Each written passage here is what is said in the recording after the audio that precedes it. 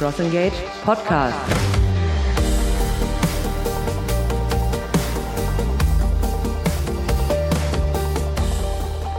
Willkommen zum CrossEngage Podcast. Ich bin Michael und wir sind heute auf Deutsch unterwegs, um eine D2C-Brand vorzustellen, die exemplarisch für gute Kundenzentrierung steht und sich im Premium-Umfeld mit ihren eigenen Marken erfolgreich etabliert hat. Die Einleitung und die Fragen macht heute Dr. Markus Wibben, einer der Mitgründer von CrossEngage. Und in diesem Live-Interview hat er Jochen Missel vor dem Laptop-Mikrofon. Jochen ist frischer Hundebesitzer und leitet seit über 3 Jahren als Co-CEO die Geschicke von Alpha Pet Ventures und als Geschäftsführer die Tochterunternehmen Pets Premium und ePet World. Ursprungsfrage für das Interview war, wie lassen sich Kundendaten bei Direct-to-Consumer-Unternehmen erfassen, sauber organisieren und dann optimal nutzen? Also, wie erstelle ich eine einheitliche Datenquelle, um relevante Produkte den richtigen Kundengruppen und Segmenten zugänglich zu machen? Wie nutze ich dann diese Daten auf den digitalen Kanälen? Und wie entstehen daraus wahrnehmbare Marken mit langfristig zufriedenen Kunden? Wirkliche Kundenzentrierung und eine sehr hohe Produktqualität spielen hier Hand in Hand. In diesem Interview erfahren Sie ganz konkret, wie das bei Alpha Pet gelingt und welche kleinen Tricks und Ideen helfen können. Viel Spaß dabei! Herzlich willkommen von meiner Seite zu unserem Webinar-Interview heute zu Der Hund frisst immer, wie Alpha Pet Ventures den Heimtiermarkt digitalisiert. Und ich finde das Thema extrem spannend, das ganze Themenfeld Tierwelt, das ist so verbunden mit Emotionen und das Ganze möchte ich heute mit einem Gast, den ich gleich vorstellen werde, gerne durchsprechen. Erstmal vielleicht zu mir. Mein Name ist Markus Wibben. Ich bin Gründer und Geschäftsführer oder einer der Gründer und Geschäftsführer von CrossEngage. Wir sind eine Customer Operating System, bestehend aus einer Customer Data Plattform und einer Customer Prediction Plattform. Und mit Hilfe dieser Werkzeuge ist es wunderbar möglich, profitable, langfristige Kundenbeziehungen aufzubauen. Das ist, was wir tun. Darum soll es aber gar nicht gehen, sondern vielmehr, wie gesagt, um den Tiernahrungsmarkt und wie man den erobert. Und das ist ja, wie gesagt, sehr spannend und ganz häufig ist der Tiermarkt natürlich mit Emotionen verbunden. Und als ich das Thema hörte, musste ich eigentlich direkt an Uschi Diesel erinnern. Uschi Diesel ist ein Wellensittich, den ich vor etwa 20 Jahren bei mir im Studium hatte. Der hat mich wirklich auf Schritt und Tritt begleitet, ist mit zum Duschen gekommen, hat sich auf die Duschstange gesetzt, war bei mir beim Studieren, saß der auf der Lampe und ist mir wirklich immer gefolgt, hinterhergeflogen, habe ich die Türen zugeknallt, ist der quasi so eine kleine Drehung gemacht und ist mir hinterhergeflogen auf die Schulter. Also und das ist schon so lange her und ich habe diese Momente immer noch im Kopf. Das ist also irgendwas, was nicht weggeht. Und ich habe so viel Zeit wirklich in den Vogel investiert, ganz einfach, weil es ja fast wie ein Familienmitglied ist. Wenn sich jemand fragt, woher kommt Uschi Diesel ohne E vor und nach dem S? Das kommt von Uschi Diesel. Die fand ich früher ganz, ganz toll, die Biathletin, die wirklich alles abgeräumt hat. Daher kommt Uschi Diesel ohne E vor und nach dem S. Und ganz interessant ist ja auch, dass wir gesehen haben, dass in der Krise, gerade in der Corona-Krise, doch immer mehr Menschen, gerade aufgrund der Einsamkeit, einen treuen Partner haben wollen und den lieben und hoffentlich auch lange behalten und schätzen. Und da das ein hochemotionales Thema ist, kann ich mir auch vorstellen, dass viele Menschen großes Interesse haben, wirklich Premium-Nahrung für ihre Liebsten zu kaufen und zu verfüttern. Ich glaube, das sieht man ganz deutlich, wie da die Trends sind, dass auch da viel mehr Wertigkeit quasi in Nahrung gesucht wird. Und das hat, glaube ich, auch zur Folge, dass wir sehen, dass der weltweite Tierfuttermarkt ein Riesenwachstumsmarkt ist, ein super spannender Wachstumsmarkt ist. Das ist nicht nur weltweit so, das ist auch in Europa so. Und hier in Deutschland sind die Prognosen noch etwas geringer, aber sie steigen auch. Und ich glaube, das sind Prognosen und Statistiken von Statista. Ich glaube, dass da an diesen Prognosen noch einiges passieren wird, gerade aufgrund der Krise vom letzten Jahr. Und dieser Markt, der ist erstmal riesig, ne? So 121 Milliarden US-Dollar bis 2025.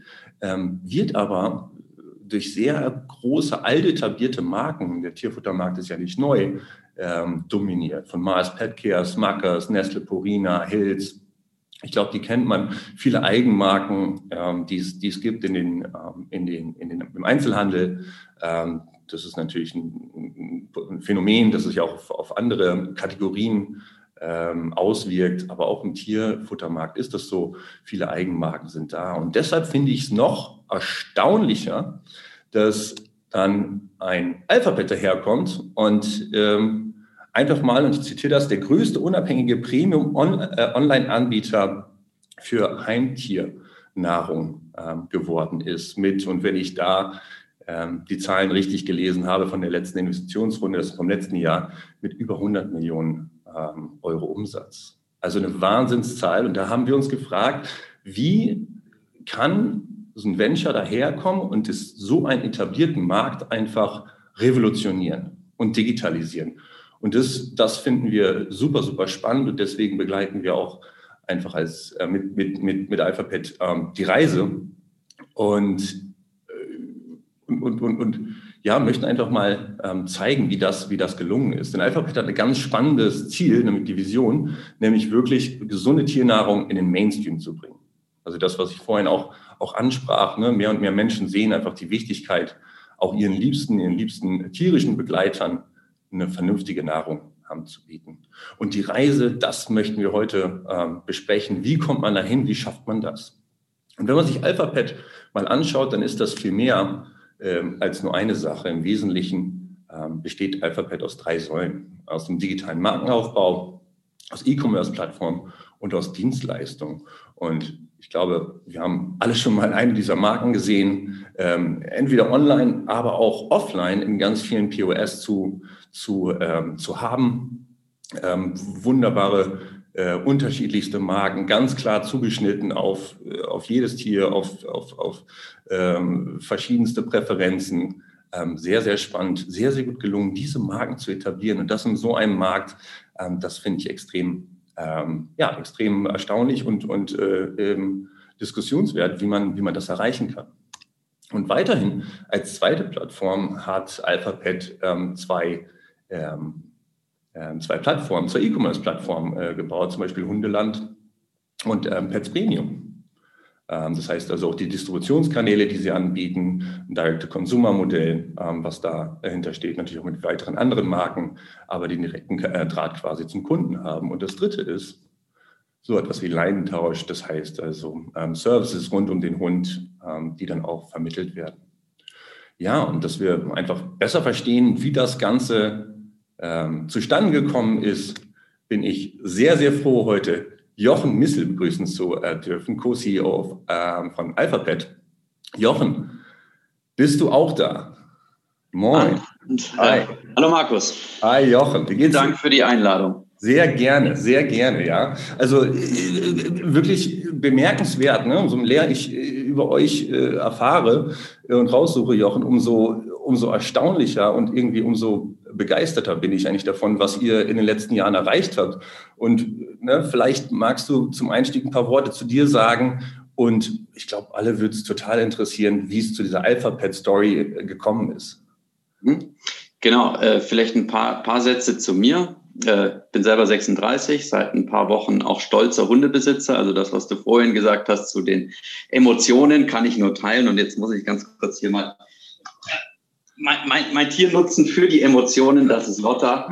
Bereichert seit einigen Wochen mein Leben. Und deswegen, mache ich es jetzt nicht nur als Unternehmen, sondern eben bin selber auch Kunde direkt in der Zielgruppe und daher sehr spannend. Ich habe ganz ursprünglich mal Wirtschaftsingenieur studiert und so ein bisschen Automobilindustrieerfahrung gesammelt, habe aber auch gesehen, es ist nicht so mega spannend und so die Produktlebenszyklen sind unglaublich lang. Und bin dann bin vor 10 Jahren nach München gekommen in die Strategieberatung bei Oliver Wyman. Und was ich da viel gemacht habe, ist eben Unternehmensstrategie und vor allem Big Data und Digitalisierungsthemen. Und habe gesehen, wie spannend das eigentlich ist und was man mit Daten, Zahlen, Analysen eigentlich alles an Entscheidungen treffen kann und Entscheidungen einfach auf Zahlen basieren, um damit richtige Entscheidungen zu treffen. Und habe dann eben für mich auch überlegt, wie geht denn der Weg für mich nach der Beratung weiter, wenn ehrlicherweise man nicht mehr Lust hat, montags in den Flieger zu steigen und erst Donnerstagabend wieder zu Hause zu sein. Hat viele Vorteile, aber es hat auch einige Nachteile, die man ganz offen ansprechen muss. Und für mich, und ich bin dann eben mit ePadWorld damals in Kontakt gekommen. Das ist eine der Töchterfirmen von Alphapad, aus denen jetzt dann auch Alphapad entstanden ist, und habe mich dann eben auch mit dem Markt beschäftigt. Und das ist eigentlich das Spannende. Habe dann gesehen, wie spannend eigentlich der Tierfuttermarkt ist, weil ich hatte davor auch nicht wirklich viele Kontaktpunkte, wie es eigentlich so vielen geht. Man sagt ja, Tiernahrung ist irgendwie einfach da, aber was sind so die wirklichen Kontaktpunkte irgendwie dazu? Selbst als Kunde kauft man es und beschäftigt sich ein bisschen damit, aber nicht, was das für eine Industrie eigentlich ist und wie sich die vor allem entwickeln wird. Und habe mich dann da auch einmal mit dem Markt beschäftigt, aber auch was die Trends sind. Also gerade die Megatrends im Bereich Tierfutter. Das ist nämlich genau die Premiumisierung des Tierfuttermarkts. Also das, was du nämlich vorhin gezeigt hast an den Wachstumsraten, das ist richtig, und das ist so auf den Gesamtmarkt betrachtet. Und ein ganz großer Teil vom Markt ist heute einfach noch, wie du auch gezeigt hast, eben in der Hand der großen Konzerne. Aber der Premium-Markt, also immer dann, wenn es eigentlich wichtig ist, was im Futter drin ist, und ich nicht irgendwelche Inhaltsstoffe und Füllstoffe füttern möchte, sondern mich ähnlich wie mit meiner eigenen Nahrung damit beschäftige, was ich denn esse, und das für mein Tier auch wichtig ist, dann komme ich in ein Preissegment, aber auch in ein Markensegment, wo ich mich damit beschäftige. Und das ist ein Segment, was deutlich wächst, also was überproportional wächst und was natürlich auch dadurch unterstützt, dass es einerseits immer mehr Tiere gibt, auf der anderen Seite die Tiere aber auch immer mehr so ein Kinderersatz sind. Also die werden einfach zum wichtigsten Partner im Leben. Und da kann ich jetzt wieder die Brücke zu mir selber schlagen, auch wenn ich es in der Theorie schon die ganzen letzten Jahre wusste, aber praktisch, ich habe selber auch keine Kinder.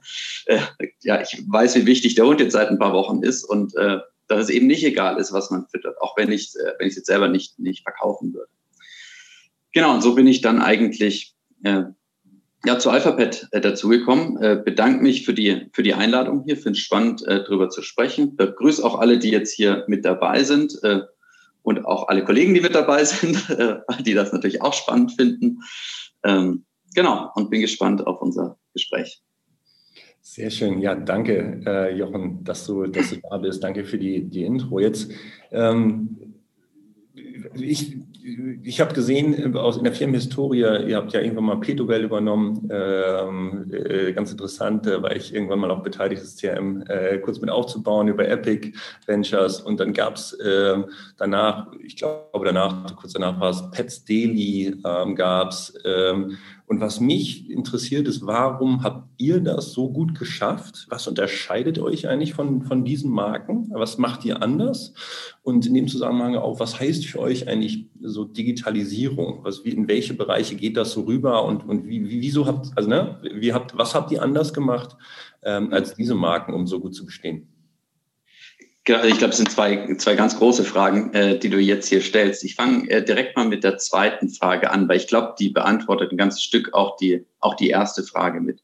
Eben, was ist denn eigentlich Digitalisierung? Und es ist halt nicht nur E-Commerce und eine Webseite hinstellen und an den Kunden online verkaufen. Das ist sicher auch ein Stück weit Digitalisierung, aber für uns geht Digitalisierung eigentlich über die gesamte Wertschöpfungskette. Also das fängt wirklich an vom Einkauf von Rohstoffen, Einkauf von Fertigprodukten, da generell mal Transparenz zu haben. Also das ist nicht, das hört sich in der Theorie immer so leicht an, aber in der Praxis wirklich Transparenz zu haben, wie denn der Einkauf funktioniert, welche Produkte man hat, wie sie dann auch hergestellt werden, und bis im Lager dann die Transparenz zu haben, wie viel Bestand habe ich, wie sind meine Reichweiten, wann kommt wieder Ware, wie kann ich darauf optimieren. Das geht weiter über EDI-Schnittstellen zu allen großen Kunden, das heißt automatisierte Datenübertragung. Und wer sich schon mal mit EDI-Schnittstellen beschäftigt hat, weiß, was für ein Graus das ist, weil die sind zwar digital, aber alles andere als modern. Und das ist einfach ein Heidenaufwand, das am Ende wirklich hinzubekommen und vor allem auch damit das zu automatisieren. Das geht in der Wertschöpfungskette weiter über alles, was Controlling Business Intelligence ist, das heißt Transparenz zu Daten. Und da ist auch immer spannend, also je mehr man weiß, desto mehr weiß man eigentlich, dass man eben noch nicht alles weiß, weil es hört nie auf. Also wir haben unglaublich viele Daten, werten auch sehr viel aus. Und also zum Beispiel, ein ganz gutes Beispiel ist, ich kann auf mein Handy schauen und ich habe real-time die Informationen, welche Umsätze wir in welchem Kanal in unseren Online-Shops machen. Ja, das ist super spannend, weil man so direkt sehen kann, welche Marketingkampagnen funktionieren oder wo auch manche Dinge vielleicht auch gerade nicht funktionieren und entsprechend dann ad hoc drauf reagieren kann und nicht erst am Ende des Monats sich anschaut, wie ist denn eigentlich der Monat gelaufen und was machen wir denn nächstes Quartal. Sondern wir können damit einfach viel kurzfristiger steuern. Und dann geht Digitalisierung natürlich auch hin zu Kundendaten. Das heißt, Kundendaten irgendwie sauber strukturieren, inklusive Informationen zum Tier. Und das sind dann aber auch Informationen zur Kaufhistorie. Was hat der Kunde gekauft, um dann daraufhin natürlich zu optimieren. Und das ist auch so der Brückenschlag, wo wir uns jetzt dann kennengelernt haben, weil wir haben viel selber gemacht, auch in unserem eigenen Data Warehouse. Wir haben auch viel so in Richtung Customer Lifetime Value Analysen gemacht, um einfach zu sehen, in welchem Kanal können wir denn eigentlich wie viel für welchen Kunden, Neukunden ausgeben, damit am Ende weil am Ende machen wir es nicht zum Spaß, sondern es ist ein Geschäftsmodell, dass es am Ende profitabel ist, der Kunde. Und haben eigentlich gesehen, was für einen großen Wert das hat, das auszuwerten, haben aber auch gesehen, dass wir da gewisse Zeitunterschiede noch haben zwischen, wir können es auswerten und wir können dann Entscheidungen treffen, plus wir haben die Komplexität bei uns deutlich erhöht, indem wir nicht nur 2 E-Commerce-Plattformen haben, die du jetzt auch vorgestellt hast, sondern wir haben auch für unsere eigenen Marken Direct-to-Consumer Online-Shops. Das heißt, aktuell betreiben wir 4 Online-Shops, wir werden aber auch weitere Online-Shops launchen. Und damit steigt einfach über die Plattformen auch die Komplexität. Und die Frage ist, wie beherrscht man damit das Thema Kunde und wie adressiert man Kunden? Und da kommt dann eben das ganze Thema Cross-Engage und 360-Grad-Kundenblick ins Spiel, dass wir uns da einen Partner gesucht haben, wo wir eben die Daten konsolidieren können und dann wieder so dieses magische Wort Single Source of Truth irgendwie etablieren können, wo dann auch alle Mitarbeiter drauf zugreifen können, beziehungsweise mit den Daten und Informationen arbeiten können und damit einfach den Kunden wirklich das beste Erlebnis wieder bieten zu können, was dann dazu wieder führt, dass wir gesunde Tiernahrung eben im Mainstream etablieren wollen und das unseren Kunden zugänglich machen wollen über alle Kanäle. Ja, sehr, sehr, sehr spannend, auch gerade zum Thema Digitalisierung. Ganz häufig hört man ja einfach, wir haben jetzt eine Webseite, so jetzt sind wir digital und wir sehen ganz viele Firmen, auch größere Firmen, ne? Und ich glaube, das ist auch ein echter Vorteil, den ihr habt gegenüber, glaube ich, noch den Großen, dass ihr es einfach von Anfang an, genauso stricken konntet und eben nicht in diesen Transformationsprozessen steckt, wo die jetzt erstmal ganze Organisationen aufbauen müssen. Bei vielen sieht man ja auch, dass sie extra GmbHs gründen, wo da sozusagen das Online-Geschäft reingeht und dass man nicht diese ganzen Schwierigkeiten und Schmerzen hat, die man bei so einer Transformation hat. Also sehr spannend, das grundlegend so aufbauen zu dürfen. Nichtsdestotrotz muss ich ja sagen, ja, also das hört sich jetzt an, okay, als wir sagen, Jochen, mache ich dir nächstes Jahr einen Competitor. Also so einfach geht es ja auch nicht. Klar, es ist viel Arbeit, aber ihr müsst ja auch noch irgendwie, also ihr müsst ja auch irgendwo in euren Werten, den Core Values, die ihr habt von der Produktqualität, das müsst ihr ja irgendwie transferieren.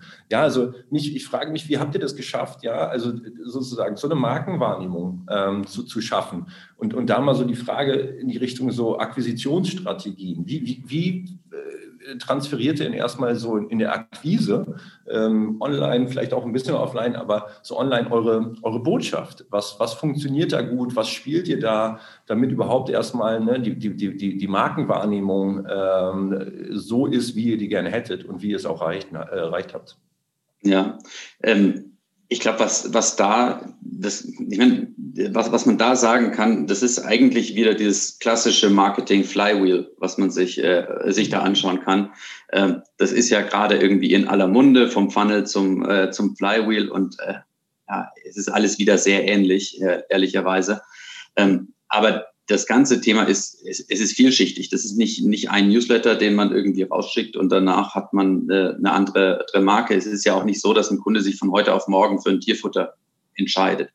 Und das ist auch nicht so, dass wir jetzt wollen, dass der Kunde ständig das Futter wechselt, sondern wir haben bei uns auch, weil du die Core Values angesprochen hast, ist einer eben, we are customer centered. Das heißt wirklich, der Kunde steht im Fokus und der steht auch für jede Plattform im Fokus. Also wir wollen dem Kunden das Beste bieten, das Beste für sein Tier. Und das ist halt immer dann die Frage, was ist das Beste? Und natürlich entwickeln wir jetzt, wenn wir Richtung eigene Produkte gehen, entwickeln wir auch Produkte, die halt genau auf die Kunden zugeschnitten sind, die auf das Premium-Segment zugeschnitten sind und die da sehr gut funktionieren und die eben dann beim Kunden nachgefragt werden. Und der Kunde ist in dem Fall natürlich der Endkunde, aber natürlich auch der Fachhandel oder der Lebensmitteleinzelhandel, mit dem wir dann eng zusammenarbeiten, die eben genau diese Produkte nachfragen und eben auch diesen Schritt in mehr Premium sich wünschen und wo wir dann der richtige Partner sind, die Produkte eben auch in den verschiedenen Zielgruppen mit verschiedenen Marken zur Verfügung zu stellen. Also kann ich mir so vorstellen, dass also dieses Segment ist eigentlich einfach noch völlig unbedient. Das ist relativ schnell dann größer geworden und eigentlich hat der Handel auch nach Premium-Produkten, wie ihr sie anbietet, sich die Finger geleckt. Kann ich das so verstehen auch, dass ihr einfach die richtige Zielgruppe getroffen habt in euren Produkten? Ich glaube, die Zielgruppe an sich, die gibt es schon lange. Also es gibt ja auch den Fachhandel schon lange und es gibt auch Premium-Tiernahrung schon lange. Es gibt, glaube ich, einfach viel mehr Kunden, die sich dafür interessieren. Und es gibt viel mehr Kunden, die es einfach an den verschiedenen Point of Sale nachfragen. Also man kann den Vergleich, finde ich, immer ganz gut mit Bio machen. Mhm. Vor 20 Jahren gab es auch schon Bio. Aber das war halt vielleicht ein bisschen anders als das Bio heute und hat vielleicht auch eine andere Zielgruppe bedient. Und mittlerweile gibt's Bio im Aldi und es ist überhaupt nichts Besonderes mehr, Bio zu kaufen und auch prozentual im Markt kaufen viel mehr Leute Bio, als es noch vor 20 Jahren der Fall war. Und ähnlich ist es eben mit dem Thema Premium-Tiernahrung und gesunder Tiernahrung und da findet eben der Wandel statt, das Umdenken auch in den Köpfen der Kunden und da ist es am Ende dann einfach spannend, präsent zu sein. Und präsent sein heißt natürlich dann einfach da zu sein, wo der Kunde ist. Und das gilt offline, das gilt aber genauso online. Und das gilt auf unseren eigenen Plattformen. Das gilt, aber das gilt auch auf Amazon oder so, wo wir unsere Produkte natürlich dann auch verkaufen. Aber wichtig ist, um da wieder den Brückenschlag zu machen, der Kunde steht eigentlich im Fokus und wir werten da auch relativ genau aus, was denn der Kunde eigentlich will. Also wir arbeiten viel mit dem Thema Net Promoter Score, Umfragen von Kunden und wir wissen eigentlich von jedem Kunden, wie zufrieden war der denn eigentlich nach dem Kauf, wie zufrieden war der nach der Zustellung des Pakets und dann im Endeffekt mit dem Gesamterlebnis und können so die unterschiedlichen Touchpoints bewerten und daran dann arbeiten, die zu verbessern.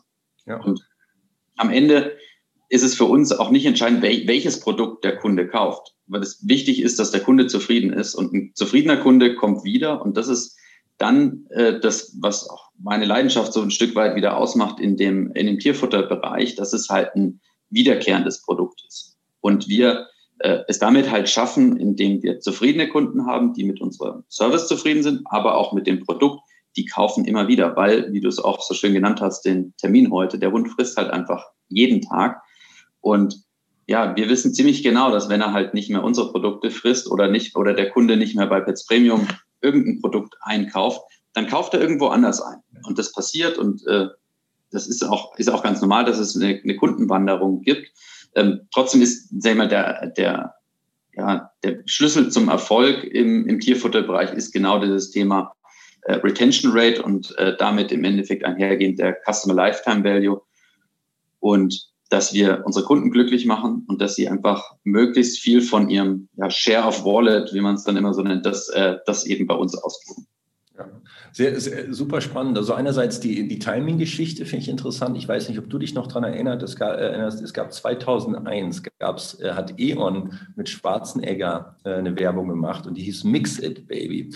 Und wenn man sich die heute anschaut, ist die also fast so anachronistisch. Ne? Und zwar ging es darum, dass man zu seinem Atomstrom, ja, konnte man sich so ein bisschen Ökostrom dazu mixen. Okay.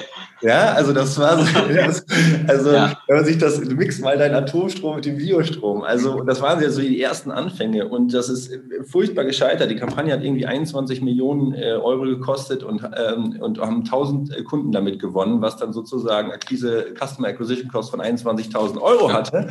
Und meine Stromrechnung, da muss ich viele Bitcoin-Miner laufen lassen, damit ich die Stromrechnung wieder ausmache. Damals wären es gar nicht so viele gewesen. Ja, stimmt wahrscheinlich, ja. Hast du wahrscheinlich recht. Das ist richtig. Aber ne, also was du ansprachst, glaube ich, Timing ist, glaube ich, und Zeitgeist. Ne? Und das fand ich so ganz spannend. Das steht bei euch auf der Webseite auch. Ne? Eure Marken treffen den Zeitgeist der Tierbesitzer. Und ich glaube, das ist halt wieder der Kunde. Wieder unterstreichen, der Kunde steht im Fokus und wir müssen uns einfach anschauen, was will denn der Kunde? Und es sagt sich auch immer so leicht, einfach zuhören. Aber und es setzt sich dann immer gar nicht so leicht um, wenn man intern dann alle Themen priorisieren muss und überlegen, was macht man denn jetzt zuerst. Aber am Ende, wenn der Kunde zufrieden ist, wird er wieder kaufen. Ja. Das muss das höchste Ziel sein. Ja, absolut. Und der Kunde soll ja auch unser Hauptthema heute sein. Ich frage mich wegen der Akquise, ich frage mich die unterschiedlichen Akquisekanäle. Kommen da eigentlich auch unterschiedliche Kundenprofile dann raus? Also unterscheiden sich quasi die Kunden, die bei Amazon auf euren Webseiten offline kaufen, unterscheiden sich grundsätzlich? Oder wie kann ich mir das vorstellen? Ja, ich denke schon. Also es gibt schon unterschiedliche Kundengruppen. Also einerseits hast du jetzt natürlich verschiedene Kanäle angesprochen. Es gibt schon so diesen klassischen Amazon-Kunden und ich bin sicher auch einer der besseren Amazon-Kunden. Die kaufen halt einfach viele ihrer Einkäufe, decken sie auf Amazon, weil sind die Plattform gewöhnt, kaufen da gerne und machen da ihren Einkauf. Und deswegen ist es wieder so, dass man da präsent sein muss. Also es ist verglichen mit dem Offline, wenn der Kunde eben im Edeka einkauft, dann ist es gut, im Edeka zu sein. Wir brauchen uns jetzt nicht vormachen, dass die Produkte so krass sind, dass der Kunde extra irgendwie einen riesen Umweg geht. Ja. Man muss es dem Kunden wieder einfach machen und man muss da sein, wo auch der Kunde ist. Und wenn der Kunde auf Amazon kaufen möchte, dann darf er auf Amazon kaufen. Ist es für uns jetzt strategisch das größte Ziel, möglichst viel auf Amazon zu verkaufen? Glaube ich sicher nicht, weil ich meine, jeder kennt die Gebühren auf Amazon. Plus natürlich die Kommunikation mit dem Kunden ist deutlich eingeschränkter, als wenn wir das auf unseren eigenen Plattformen machen. Und damit ist der Wert eines Kunden, der eben über die eigenen Plattformen kauft, natürlich höher. Ja, also sehr spannend. Das ist jetzt vor 2 Tagen, glaube ich, im Harvard Business Review sehr kritische Stellungnahme zur Plattform, gerade zu den Amazons und Alibabas rausgekommen. Und da steht so wunderbar in fetten Lettern, das, was du gerade beschrieben hast, ja, es ist alles fein, das kann man machen, aber baut eure eigenen Kundenbeziehungen und eure eigenen Kanäle auf. Genau. Versteht den Kunden. Also finde ich, also Export kann man sowas immer sagen, aber ich finde es halt wirklich beeindruckend, dass du über Jahre so konsequent aufgebaut hast.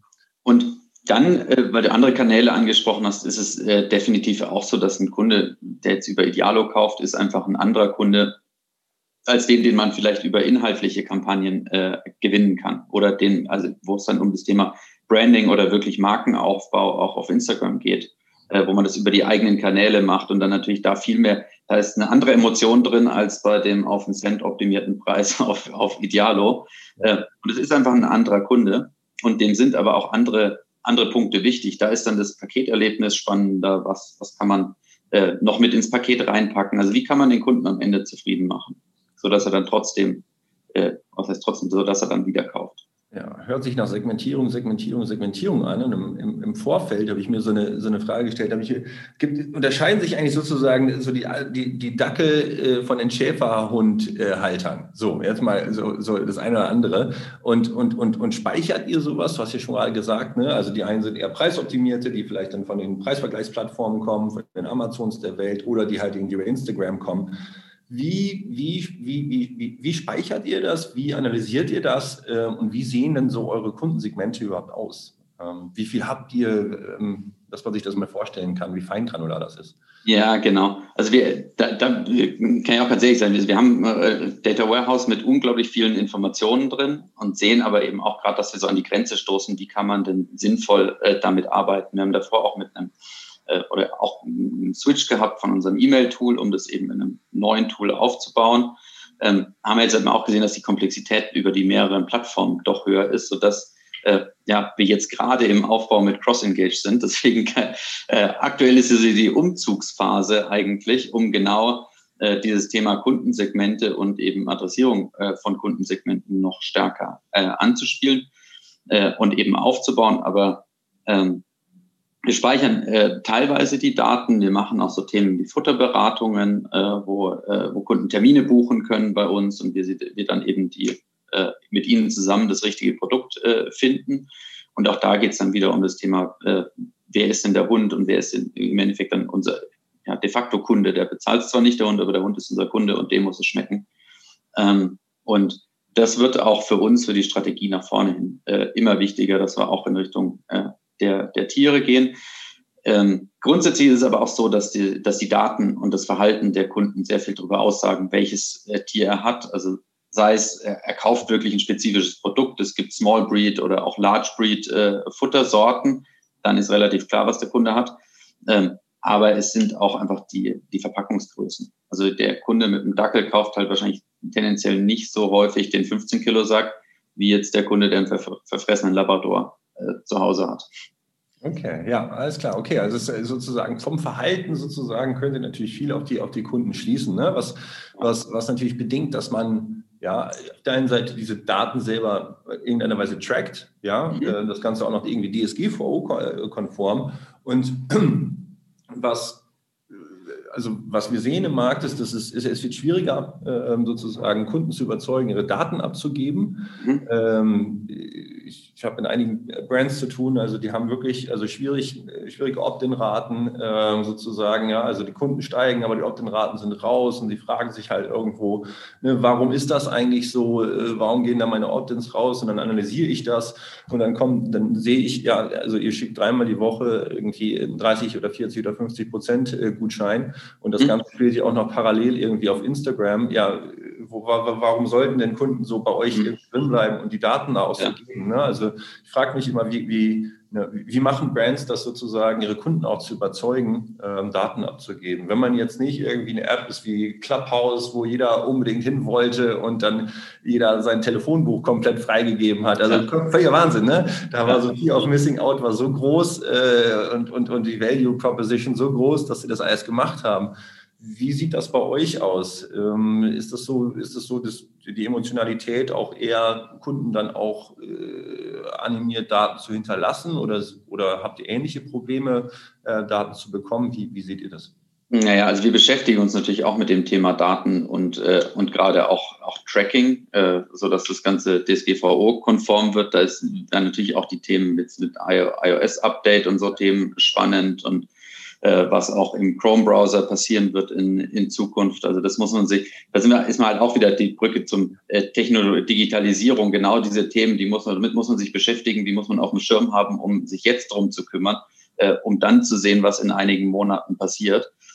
Und also da machen wir uns intensiv Gedanken drüber, wie wir das Tracking machen, was wir auf eigenen Tracking-Servern machen, mit welchen Partnern wir zusammenarbeiten.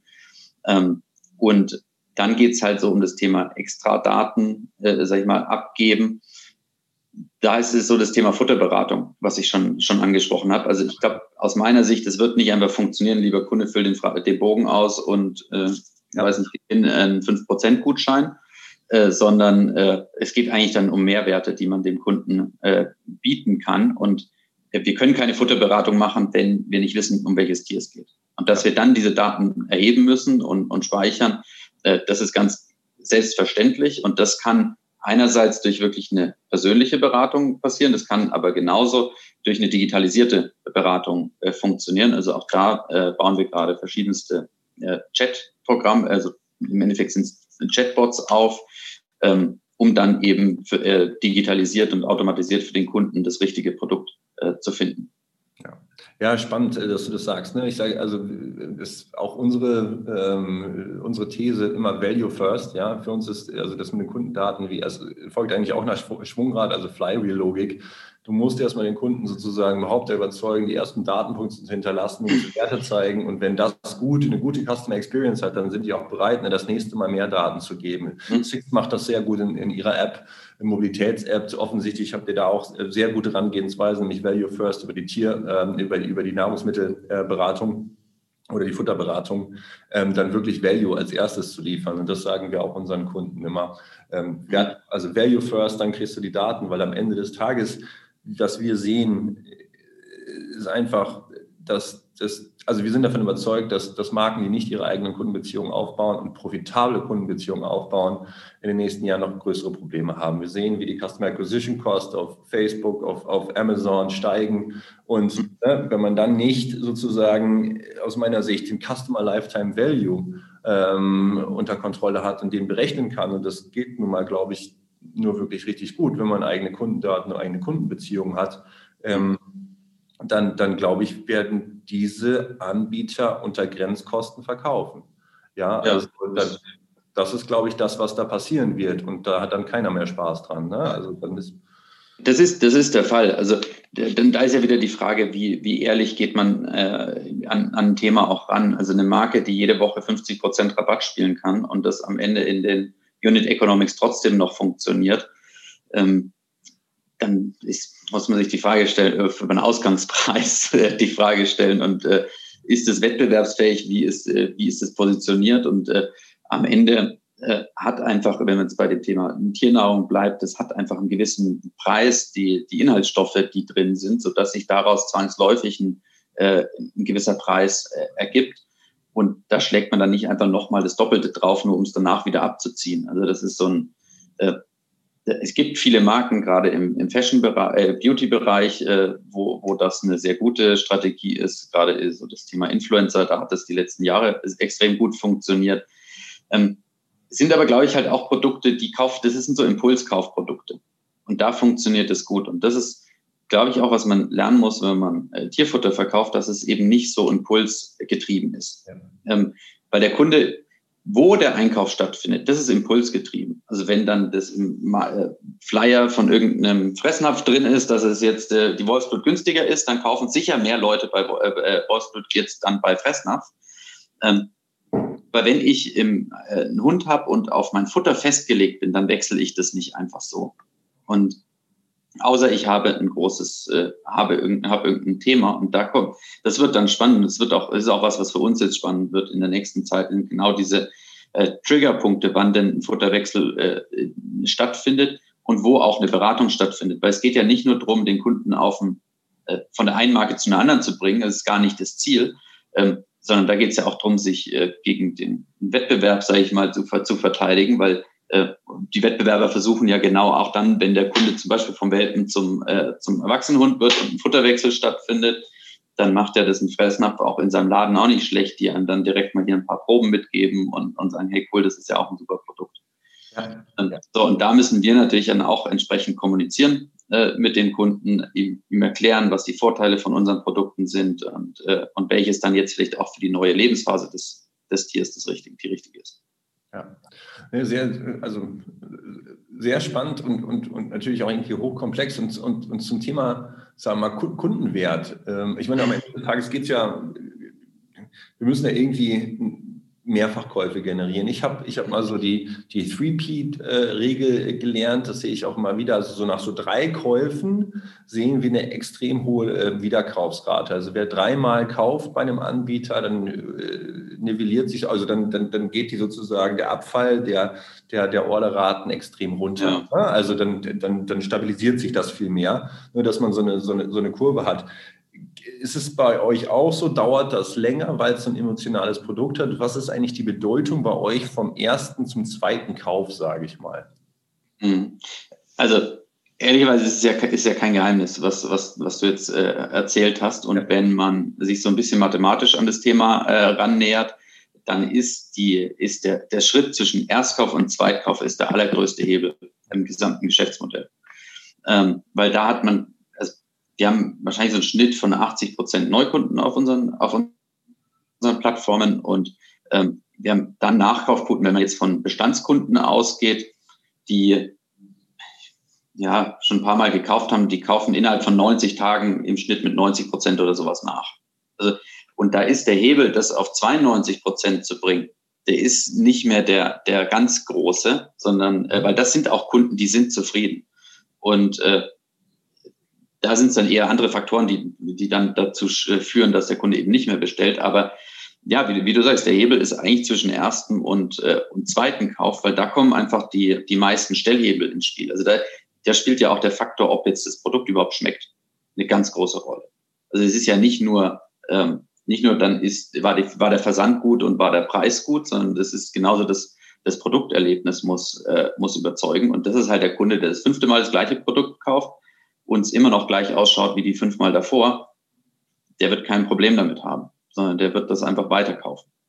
Ja, ist ganz interessant, das sehen wir auch. Ne? Da geht es viel mehr dann um die langfristige Customer Experience, ne? Also wie behandeln mich als langfristigen Kunden und viel mehr, wie du es gerade sagtest, ne? Die Produktexperience und wie ihr macht viel NPS, sagst du, ja? Also, dass man wirklich nach dem ersten Kauf einfach weiß, ne? Was fragt ihr da so? Fragt ihr nach der Verpackung? Fragt ihr, wie der Hund darauf reagiert habt? Oder stellt ihr mehrere NPS-Fragen? Also nur eine? War es grundsätzlich in Ordnung? Wie geht ihr damit um? Ja, genau, also grundsätzlich NPS ist ja immer die gleiche Frage auf dieser Skala von 1 bis 10. Die messen wir an verschiedenen Touchpoints, einfach um da eine Entwicklung zu sehen und einen Verlauf. Und wir haben dann die Möglichkeit, überall einen Freitext auch anzugeben. Das heißt, jeder kann und soll kommentieren, was denn nicht gepasst hat, wenn es jetzt keine 9 oder 10 war. Ja. Und das ist ehrlicherweise was wir manuell machen. Also wir lesen alle Kommentare durch und bewerten die, packen die in verschiedene Cluster. Ja. Wir haben auch eine Mitarbeiterin, die sich wirklich darum kümmert, das zu bewerten und dann eben da Handlungen abzuleiten, sodass wir jeden Tag besser werden. Wenn es jetzt den hypothetischen Fall gäbe, also es gäbe mal einen Fall, ja, rein hypothetisch, dass mal ein Kunde nicht zufrieden sein sollte mit einem Alpha-Produkt, ja, ganz hypothetisch. Geht ihr dann, wie intensiv geht ihr auf diesen Kunden ein? Lernt ihr eigentlich nur sozusagen, also in Anführungszeichen nur für euch oder geht ihr auch auf den Kunden zu? Es gibt ja so ein bisschen so dieses Service-Recovery-Paradox, wo man sagt, wenn man einen Fehler gemacht hat. Und es ist ganz interessant, mal so als Side-Story, ich darf das erzählen, weil es damals bei uns auf einer Konferenz erzählt wurde, die Glossybox hat das gemacht, die hat nämlich ab und zu auch mal extra Fehler sozusagen eingebaut in die Lieferung, um dann anzurufen, ja, und dann zu sagen, hey, wir haben einen Fehler gemacht, aber du kriegst hier, und wir haben aber das gleich korrigiert und du kriegst noch was. Und die haben auch wirklich gesehen, dass diese Kunden extrem loyal geworden sind. Also das ist so ein lustiges Service-Recovery-Phänomen, dass wenn man einen Fail hatte, darüber gut drauf eingeht, das sehr, sehr loyale Kunden bringen kann. Genau. Also wir fragen an dem Punkt nochmal, ob wir uns melden dürfen. Okay. Zu dem Thema fragen da auch die eben Daten nochmal ab. Und wenn das ein Thema ist, was wir lösen können, gehen wir auf den Kunden zu. Normalerweise dann über Mail und versuchen das dann wirklich im Direktkontakt mit den Kunden auch zu klären. Ja. Also super spannend. Ich glaube auch für alle als Hörer, was für ein Aufwand das eigentlich ist, um sozusagen eine langfristige Bindung aufzubauen. Ich glaube, das bedarf es auch. Und ich finde es so spannend, dass da jetzt ein Wechsel kommt. Ich meine, als ich angefangen habe im Online-Marketing, das war so 2010, 2011 und im Wesentlichen ging es nur um Akquise. Ich war eine Weile mal bei Rocket, wir haben dann so Groupon-Geschichten gemacht und alles, was da so gab. Und das war ja nur Akquise. Und hinten, dass da die Leute wieder rausgepurzelt sind, weil sie nicht zufrieden immer waren oder ähnliches, das konnte man so einfach abdecken, einfach weil man den Funnel einfach immer wieder vollkippen konnte. Ja. Und ich bin eigentlich ein alter CRM-Mann. Und mir hat das eigentlich immer im Herzen geblutet, so dass wir jetzt eigentlich einen schönen Wandel haben. Aber ich habe da festgestellt, dass im Performance-Marketing haben wir diese schönen CPX KPIs, ne? CPO, ja, Cost per Install, Cost per Order, Cost per Action, was auch immer. Man kann relativ gut sehen, das ist die Kampagne, das sind die Orders, ne? Das ist unser Cost per Order. So, und jetzt sind wir in der langfristigen Kundenbindung. So, und was wir häufig erleben, oder bei einigen Unternehmen noch erleben, ist so, ja, dann zeigt mir doch auch mal, dass eure Kundenbindung was bringt. Und dann hat man natürlich nicht diese kurzfristigen CPX, sage ich mal, KPIs. Und es fällt vielen CRM-Managern schwierig, quantitativ nachzuweisen, dass diese Kundenbindungsmaßnahmen, dieser hohe Invest auch wirklich was bringt. Wie ist das bei euch? Auch eine Herausforderung. Also es ist einmal natürlich, ich glaube, in unserem Geschäftsmodell verankert oder generell im Tierfutterbereich verankert, dass einfach Nachkauf der größte Hebel ist, weil einfach, also es ist per se vom Produkt her kommend der Fall. Wir arbeiten viel mit Nachkaufquoten. Also wir schauen uns wirklich in definierten Zeiträumen an, wie viel Prozent der Kunden kaufen denn nach, abhängig der Order Steps und identifizieren darüber eigentlich, ob wir uns verbessern oder auch nicht. Und dann kann man natürlich Hypothesen aufstellen und sagen, ist es halt hier nur eine Korrelation? Gibt es wirklich eine Kausalität zwischen den Zahlen und dem, was wir getan haben? Und genau, also das ist im Endeffekt dann die Basis für Entscheidungen. Und am Ende hat natürlich ein Stück weit auch mit Glauben zu tun und zahlenbasiertes, ein bisschen zahlenbasiertes Bauchgefühl ist da auch dabei. Aber natürlich versucht man so viel wie möglich eben über Zahlen herzuleiten, stellt Hypothesen auf und versucht dann, die zu plausibilisieren.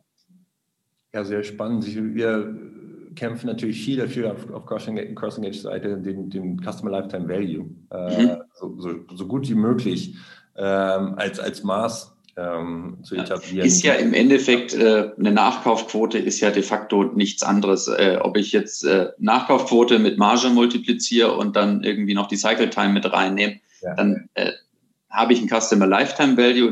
Am Ende ist es das noch bessere und aber dauert häufig, je nachdem, wie gut eben so Prediction-Algorithmen sind, dann halt länger, um da eine Plausibilität zu haben. Aber wir nehmen oft häufig Nachkaufquoten, weil ich weiß, einfach nach 90 Tagen hat der Kunde, den ich vor 90 Tagen akquiriert habe, hat er nach 90 Tagen nachgekauft? Ja oder nein? Da ist kein Bauchgefühl dabei, da ist gar nichts dabei. Und das Ziel ist, gerade eben bei uns, wir schauen wirklich so auf so eine 90-Tages-Kohorte, weil das ist häufig das sind Mengen, die selten der Kunde kauft, dass er länger als 3 Monate sich bevorratet, sondern die durchschnittlichen Nachkaufquoten liegen dann halt eher bei 6 bis 8 Wochen, wenn der Kunde wirklich seinen Bedarf bei uns deckt. Wenn er ihn woanders deckt, dann ist halt nicht so gut für uns. Ne? Ja.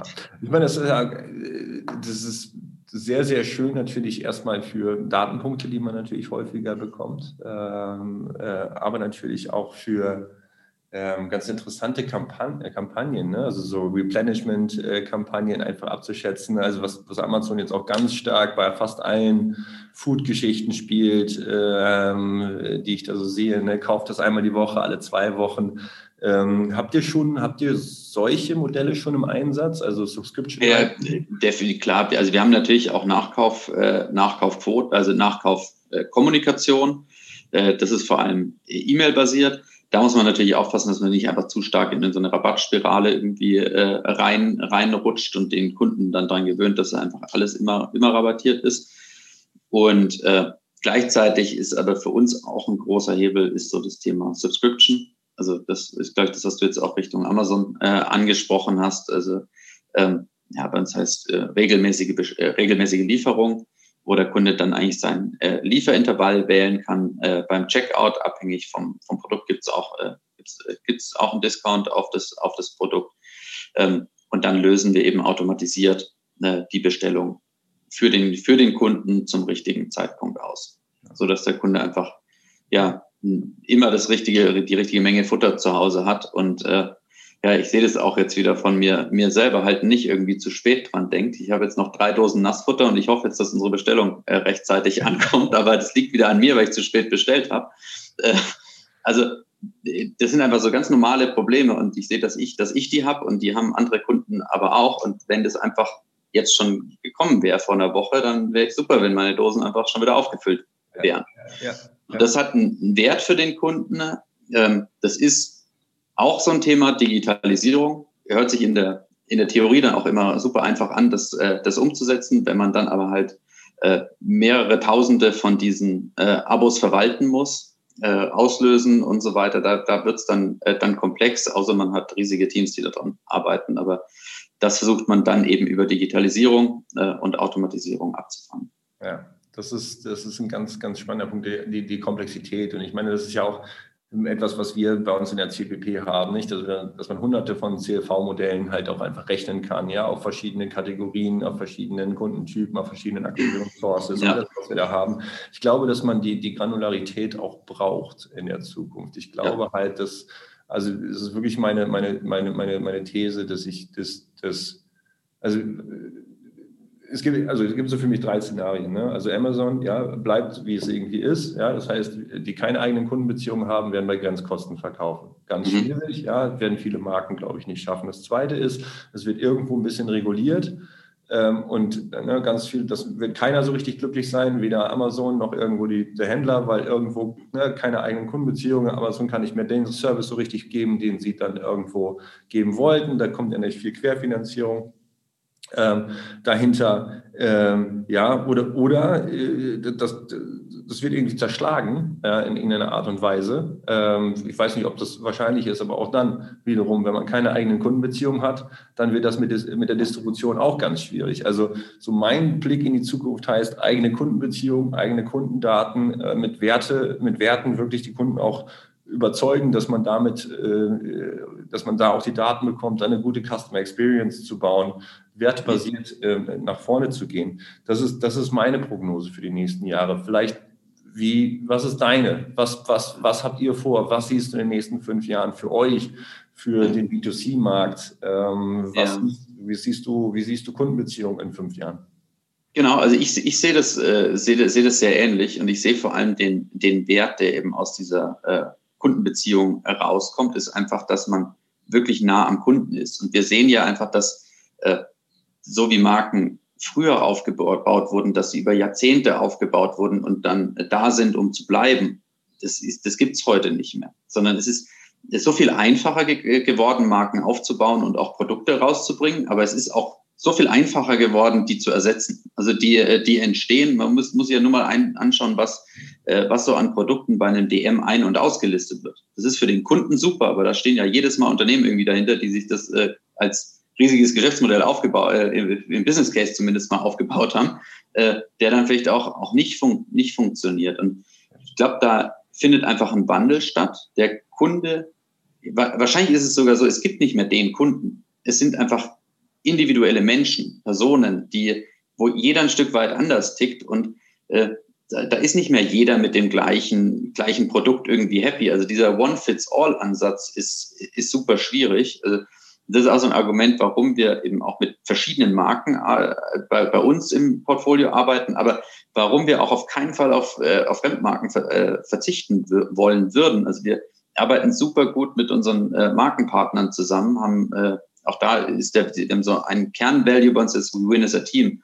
Und der gilt nicht nur für uns intern, der gilt auch für unsere Partner, mit denen wir zusammenarbeiten, wo wir offen Daten austauschen, transparent sprechen und eben auch so Learnings teilen. Weil am Ende, das ist wieder das Spannende, dieser Kuchen in dem Markt, im Tierfuttermarkt, der Kuchen wird größer. Also wir müssen nicht den Kuchen von den anderen essen, sondern wir können eben gemeinsam schauen, wie wir die Teile des neuen Kuchens irgendwie aufteilen. Das ist eine super spannende Zeit da im Moment. Und da findet eben, wie ich gerade gesagt habe, der Wandel des Kunden statt, dass es nicht mehr diesen einen Kunden gibt, sondern jeder ist ein Stück weit individuell. Damit gibt es viel mehr Marken, wird es auch in Zukunft viel mehr Marken geben, weil sich jeder mit irgendwas anderem identifizieren kann. Und das ist beim Essen so, das ist im Fashion-Bereich so, das wird im Tierfutter-Segment auch so sein. Und das ist am Ende gar nicht schlimm, weil ich glaube, die das verstanden haben und dann eben auch wieder digital an das Thema rangehen oder eben mit digitaler Unterstützung, die können diese Komplexität am Ende auch handeln von mehreren Marken und auch der Führung der Marken und auch unterschiedlicher Kommunikation. Und das, glaube ich, das wird einfach immer mehr der Fall sein.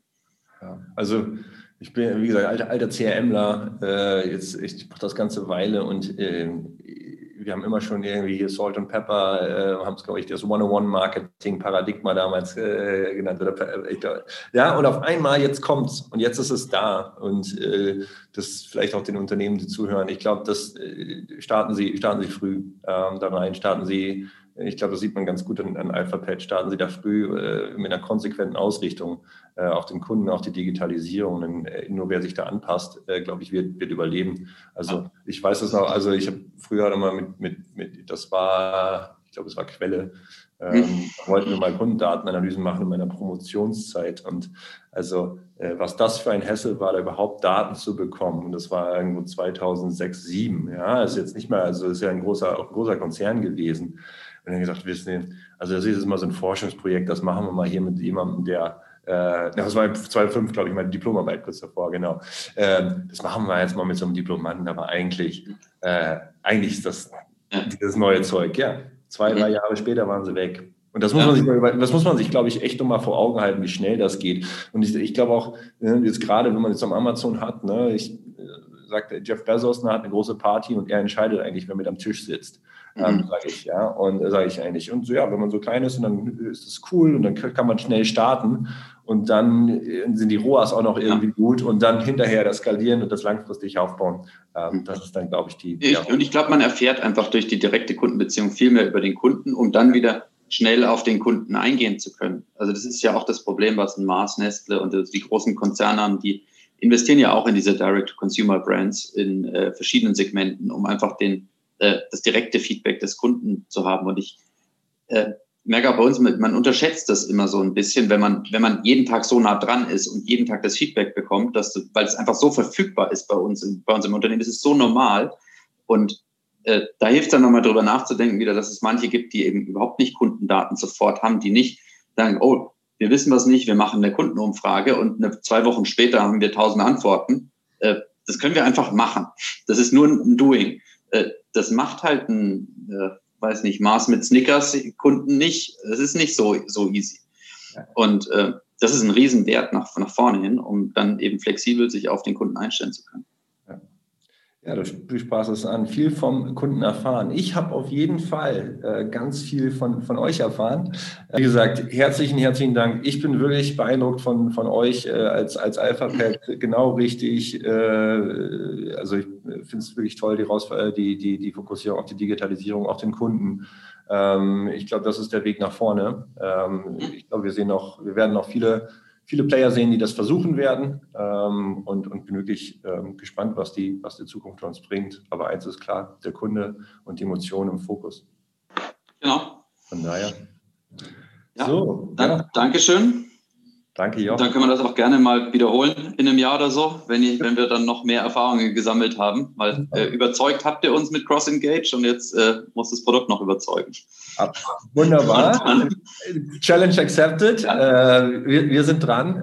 Also herzlichen Dank. Das machen wir. Ich komme darauf zurück in einem Jahr. Dann schauen wir mal, wie viele CLV-Modelle ihr am Start habt, wie viel Uplift ihr dadurch generieren konntet, wie viel mehr Insights ihr habt. Super spannend. Die Challenge accepted. Von daher herzlichen Dank von meiner Seite, Jochen. Und ja. Genau, dann danke fürs Zuhören in die Runde. CrossEngage Podcast.